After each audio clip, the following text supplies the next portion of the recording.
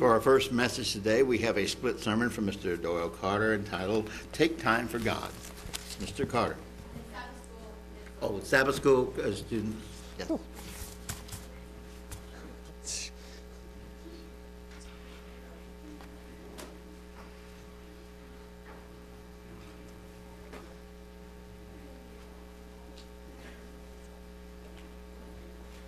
Thank you, Renee. I wasn't even ready running around all over there. Just a moment here. Get set up. Time is a commodity. I hate to say that. Because even preparing this, because it was heading toward the end of the year, my job decided all of a sudden, now I can't work over 40 because of temp, blah, blah, blah. It doesn't matter. But they utilized me everywhere they could to squeeze those hours in. So it was a real busy week. This was partly inspired by something that happened at Toastmasters. Just tell a quick story and then I'll get right into it. We had our holiday party, whatever you want to call it. I didn't really participate because, like I said, whatever. And the guy goes up there, he's the Toastmaster, and he says, now this is our Christmas thing. And he said, well, a lot of times they talk about Christ and all, but we're not going to do that. And he brought a Santa Claus up. He drowned out the idea of Christ at all. Luckily, one of our people there actually tried to remove it. But anyway, meaning they actually took a little protest in their comment when they asked. They said, our country, we celebrate Christ's birth. Even though it wasn't when he was born, but still, they take it seriously. But that made me think, because time is something... Time is valuable and is a limited resource. It's like a commodity. Our lives rotate around time. Like I said, at work, we have certain time limits. It's heading toward the end of the year, and there's tons of stuff to do. I mean, we got to get this stuff done and clear the books. It's a time thing. Many famous people have quoted on it. I'm going to have two quotes. One is from William Penn. Time is what we want most, but what we use worse. I can understand that, at least when I was younger. Charles Darwin, even though I don't agree with his theories in evolution, did make an interesting quote on time. A man who dares to waste 1 hour of his life has not discovered the value of life, because he realized his time was limited. And that's even true today. You know that how busy we are today. If you're in today's modern world, we're busy. We either got news, we always want to keep up with news, or we got to go to work. Some people work 50 hours a week. General life of things, like going for food, having to go to the store, which is chaos this time of year. Anyway, I avoided the stores. That was one time I saved time. And sometimes we have hobbies we're really into, like maybe if we have model airplanes or whatever, and we just divulge a lot of time into it and not think about it. And unfortunately, between life, just general life, because the world is getting it's harder to live in this world nowadays, and you have to make money and have to work longer hours, or you have kids or whatever, we sometimes cut back on our Bible study, prayer, meditation, fasting, the things we need to do for our spiritual needs. As I'm about to say, sometimes we neglect them. We don't mean to, we just do. I'll give you an example so you don't think I'm talking about you all. Tuesday. Well, let's go back one day. Let's go one day further. As you all know, I got a new car. Well, listen to that right there. I got my papers on Monday afternoon. Well, I went to work, and I thought I'd have time to read the Bible in the morning before I go in. Well, like I said, they rearranged my hours where I came in super early. Then I worked till about 5. Then I had mentioned it during the day that I had the tag titles, would love to have actually got my plates. Didn't want to pay for it, but I want my plates on the car. Paying for it was a different story. I wrote my check a little slower. It was harder to write that, too. I don't write those kind of numbers on a check. And then after that, as I say, I go to Toastmasters, and I was the Toastmasters with the actual paper that told me what we do. So, and the whole day, I literally forgot to do Bible study. I couldn't believe it. That night, or that morning, I realized, whoa, I have all these activities. I just forgot all about it. I was so excited about getting tags. I was so excited about going to work, doing And so I'm just as guilty. So this is not toward you all in any way. That just lets you know. But that does happen sometimes when you get busy, you forget. I did the little prayers, but other than that, and this isn't actually new. In the ancient world, when I read the stories I do in history, it was worse. I mean, we go to the store and buy a suit of clothes, not think twice. When there was a time when they made those clothes, and a time they actually had to raise the crops. So even time was a commodity back then. There was a time was actually very important or used up doing things. And it's funny that I don't have my cell phone on me, but technology is supposed to save us. I know more people get on Facebook and waste more time on Facebook than they waste watching TV and other things. So technology doesn't always save our time. So the bottom line to all this was that at times we can neglect the essentials of our lives. Of course, we have to live, but the essentials of our Bible study, meditation, prayer, or we'll do a quick prayer like, God, be with me today, and then run on. Instead of taking the time to think about what you're saying and, saying, hey, thank you, God, for all you've given me, and, take a little more time and think about what you've read. Because we see Paul write to the Hebrews on this. We're warned not to neglect our salvation. In Hebrews 2:2-3, it says, for if the word spoken through angels proves steadfast, and every transgression and disobedience receives a just reward, how should we escape if we neglect so great a salvation, which at the first began to be spoken by the Lord and was confirmed by us, by those who heard him? It's implying it's difficult to have salvation, and we should not neglect it. Neglect here, again, I've always said, don't ask me to pronounce the Greek. It's a weakness. But the Greek was, in English, would have been like Ameleo. But the actual meaning was ignore, where you just don't care. You just ignore it. Neglect, just like the English word would have it. Make light of, which I didn't think of that one at all until I read it. I went, wow. Or regard not.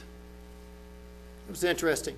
And as I said, as a disclaimer, we're not to live as monks in the Middle Ages, okay? We have to live. There's a time and a season, as it says in Ecclesiastes 3:1-11.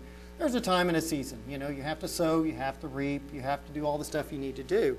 And even in verse 10, it says of Ecclesiastes 3:10, and I didn't give them to Brian because these are just references. Solomon says, I have seen that God-given task with which the sons of man are to be occupied. So, we're to be active.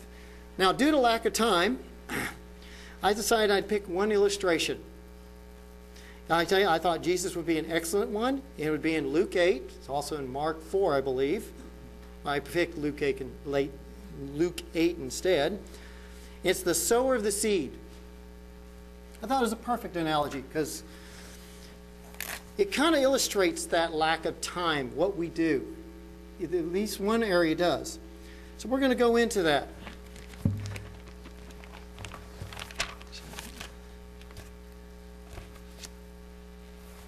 So go ahead and go to Luke 8:4-8. And it says, and when a great multitude had gathered, they had came to him, Jesus, from every city. He spoke by a parable. And this is what he said to them. A sower went out to sow his seed. And as he sowed, some fell by the wayside, and it was trampled down, and the birds of the air devoured it. Some fell on rock, and as soon as it sprung up, it withered away because it lacked moisture. And some fell among thorns, and the thorns sprung up with it and choked it. But others fell on good ground, sprung up, and yielded a crop of 100-fold. And when he had said these words, he cried, Jesus said, he who has an ear to hear, let him hear. So we see 4 categories of seed, or ground, I should say. We see where they fell on the wayside, basically destroyed immediately by birds or whatever. Instant, they stopped any thought of growth of anything. The ones that tried, but they dried out because of heat.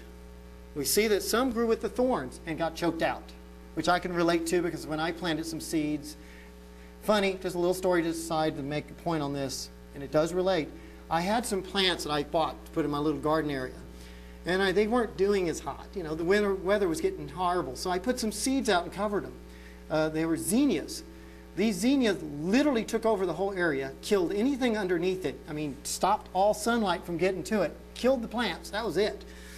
I mean, it looked awesome, but if I could have done it for the $2 bag of seed instead of spending $15 and let them kill it, I mean, I've done much better. But those plants choked out the other plants. And then you've got the healthy ones that come up and they do 100-fold, and then Mark says something like 60-fold, 80-fold, it goes into other there. The disciples appear to be confused by this. Now, we understand because we're 2,000 years into the future, so we kind of understand. But if we were to first hear this, we'd probably go, what? So here's Jesus' explanation. Now, I'm going to break it down just a little bit. In verse 11, it says, now the parable is this. This is how he begins. The seed is the word of God. And then it goes in verse 12. Those by the wayside are the ones who hear. Then the devil comes and takes away the word out of their heart, lest they should believe and be saved. I would categorize this maybe as the world, generally, because like when, well, I'll give you an example. They had a party. We'll end it right there. At work. I swear they do these things. I wish they wouldn't. They had pork. And I made a comment, just a generic comment. I don't eat pork-based products due to religion. And I didn't say anything bad beyond that. Just let it go. And I got kind of teased a lot about it. And everyone said, your religion just doesn't like good food. And it's like, ugh, whatever. One couldn't even figure out how to make gravy without sausage, which I was kind of looking at him like, you can make gravy out sausage. It's easy. Spices. Hey, it's good. But you know, those people don't understand when you come up and tell them, like Geraldine, who supported me with my car morally, and I mentioned holy days. It just goes over her head. She goes, okay, whatever. She doesn't understand. And it's not their fault. It's just the way it is. Then now in verse 13, but the ones on the rock are those who then hear and receive the word with joy. And these have no root, who believe for a while, and in time of tribulation or time of temptation fall away. So they don't really internalize what they learn. They're excited about the word. Hey, this is great knowledge, but they just don't internalize it. And that's how I interpret this. And I wasn't going to focus on the first two as much. I just kind of want to get into that. But I noticed it said, had no root. So they didn't internalize what they did. They didn't take what they knew. You know, because that's what roots do. Roots go into the ground like a tree. They take up the nutrients, feed everything else. Feed the tree, the plant, or in this case the zinnias that smothered everything that I had. Either way. The third seed. In verse 14. Now the ones that fell among the thorns are those who, when they have heard, go out and are choked with cares, riches, pleasures of life, and bring no fruits to maturity. So in the analogy, it implies they do put out roots. But like I said with my zinnias, with the other plants, unfortunately, they were overcame by the thorns. And he goes into some of them, like the cares. Like let's say you have financial issues and you're really working on it and it's always occupying your mind. You've got to work extra and, you know, it takes up your time. Or riches. There was a man named Ron Dart, we all know about, of course. And he spoke of how, he made a comment about riches once. It was very interesting, I thought. The more you have, the more you have to take care of it. I thought that was interesting, and I noticed that as I thinned my world down, and my dad's done the same, he said, he didn't have to worry so much. And the more he had to worry about. Because it makes sense. The more you have, the more you've got to tend to. There's nothing wrong with riches, but it's a time consumer. You know, Abraham was a rich man. You know, hey, but he knew how to balance his life with God and what he had. And it talks about the pleasures of life. That could be anything from binge watching movies, if you got that. That was one of my faults in the past. I know many people who did that. It could be you overdo sports. Nothing wrong with sports. As I always say, nothing wrong with sports. But I know people who know the stats of baseball players and football players better than they know about the Bible. They couldn't even list one king. But they can tell you that, you know, so-and-so has the stats of hitting this and doing this. They know more about some things than the unimportant stuff.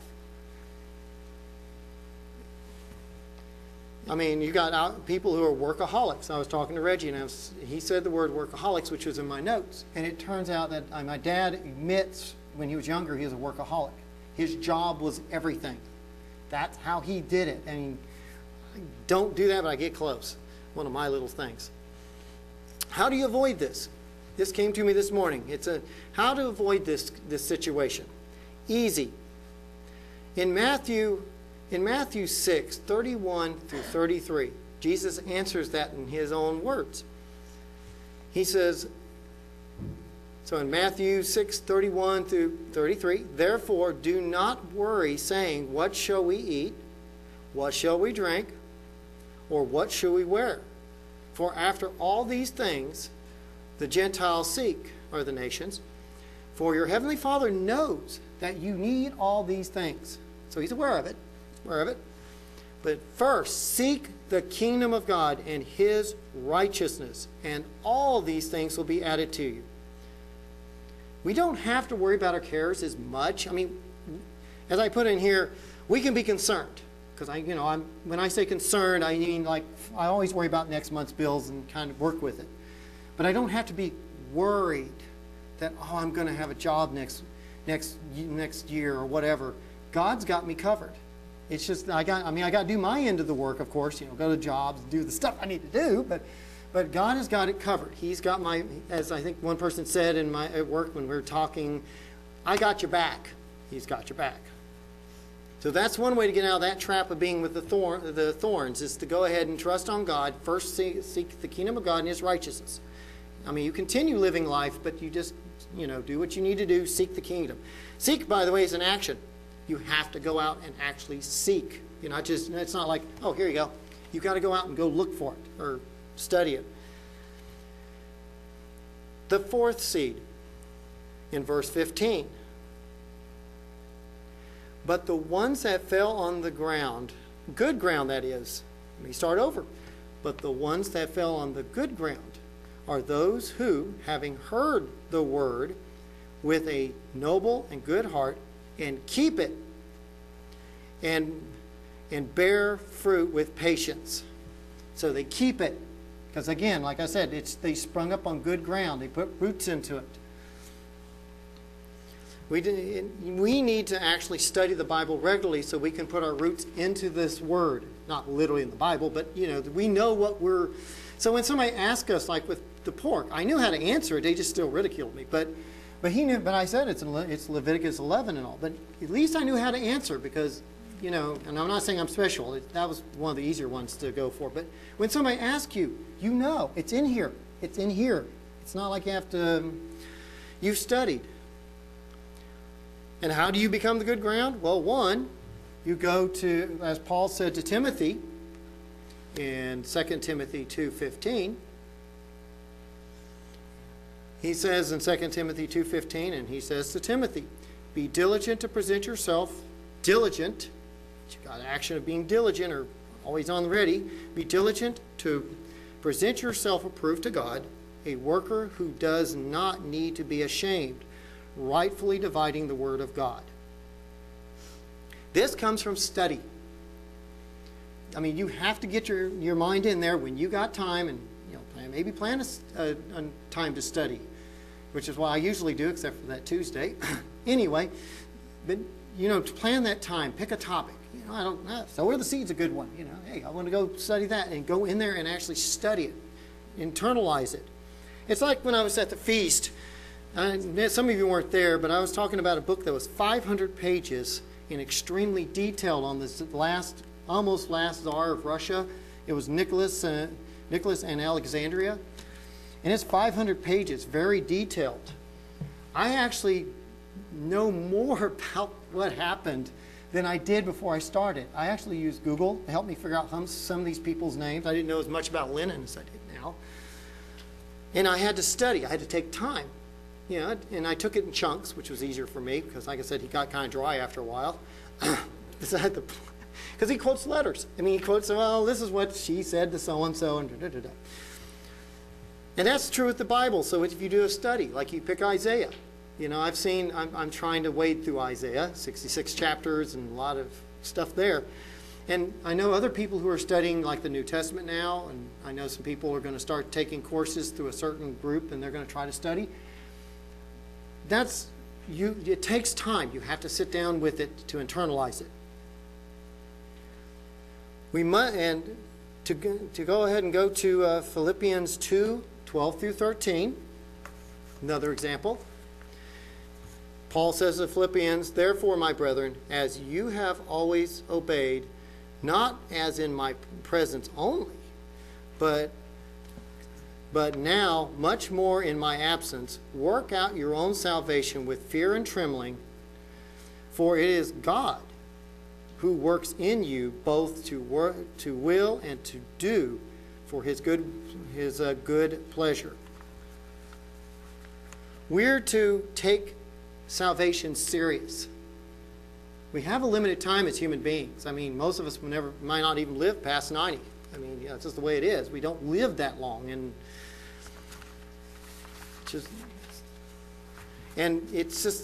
our lives are temporal here is all I'm trying to say. I'm learning that as I get older. I'm not old yet, before anyone says anything. But as we get older, I'm learning time becomes more precious because it's going down. It's winding down a little bit. And we should take our salvation serious because it goes beyond, and God has an awesome plan for us. We should not take it lightly. You know, like, I come to church every week. I'll hear the sermons. That's good enough for the week. Like I've heard one Sunday friend said, and I'm not picking on Sunday. Sabbath people do it too, but just I knew someone had said it. You know, we must work at it. I mean, again, like I said, it's God who does the work, but we have our part. Our part is prayer. That's a good start. We start talking to God, you know, and we don't have to be, like I say, me, get. We could say, hey, I don't understand this verse. And then sit in silence. Maybe something will kick in your head. Or you have needs. You can come to God. You can fast. You can do Bible study. And I break this up into two. Group Bible studies could be a possibility, whether it's family, friends, or like the ladies have every Monday night. They have a Bible study together. Iron sharpens iron. You can have an individual Bible study like I do at times at home because, you know, like during the week, and like Isaiah, and try to learn what he means and his meanings. We meditate, something my dad's trying to teach me, a time to settle down. Just to settle down and just go, okay, it's time to be quiet. It's time to think about things and meditate. God helps us on this, by the way. He gives us the Sabbath once a week. Several people mentioned it this week when I was actually mentioning the title, that God gives us 24 hours. You know, I mean, we still might have to cook a little and do some things, but this is a time that we're supposed to reflect, meditate, study, take a moment to biologically rest. Like I told one person, I was working on this last night, and I had cobwebs all in my head. I couldn't figure out what to say. I mean, I did, but it was like the words were kind of... So I went and slept 10 hours. I mean, they made sure of that. Then the brain was a little more fresh, and I was able to do it, because we need that. But the Sabbath is made for that, because otherwise... my dad and others, you would actually work 24/7, 7 days a week. I know men who would do that. They beg for hours at work. I want to work when they don't, you know, could do other things. God also provides us holy days as also an opportunity as well. Like one that we all love, and we've definitely missed the Feast of Tabernacles, 8 days. A time to get away from our homes, go listen to the Word, hang out with friends, have fun, do the bumper cars. Well, maybe y'all didn't do bumper cars, but yeah, me and Whiplash, I got bumper cars. And while we're doing that, we can apply them to our life. Like I say, we're not monks. We have to live in the real world. But the beauty is the Bible. We can apply it. Now, I didn't pull examples. I wasn't sure how much time it would take. But one example that you could go to find out how you can apply the Bible to your life is go to the Sermon on the Mount. Perfect good start.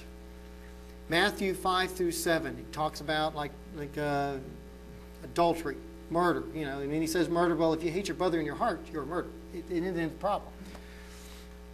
He talks about life. He talks about, like when I just quoted just now, you know, don't worry about tomorrow. You know, first seek ye the kingdom of God and his righteousness, and I will provide the rest. A lot of great teachings we can apply to life. You know, and the Bible has things about not cheating your neighbor and things like that. We could apply what we learn. So in conclusion, we are only allotted a certain period of time in this life. That's it. That's all there is to it. I mean, we don't know how long it'll be. It could be only tomorrow. It could be, who knows? I say we don't live to 80 years, 90, watch me be 100. Who knows? The point is, we're only allotted so much time. And yes, life can become very busy at times, and it's hard to keep everything in focus. But we must remember to take time in our lives to be with God, i.e., Bible study. As I say, it could be group, individual, whatever.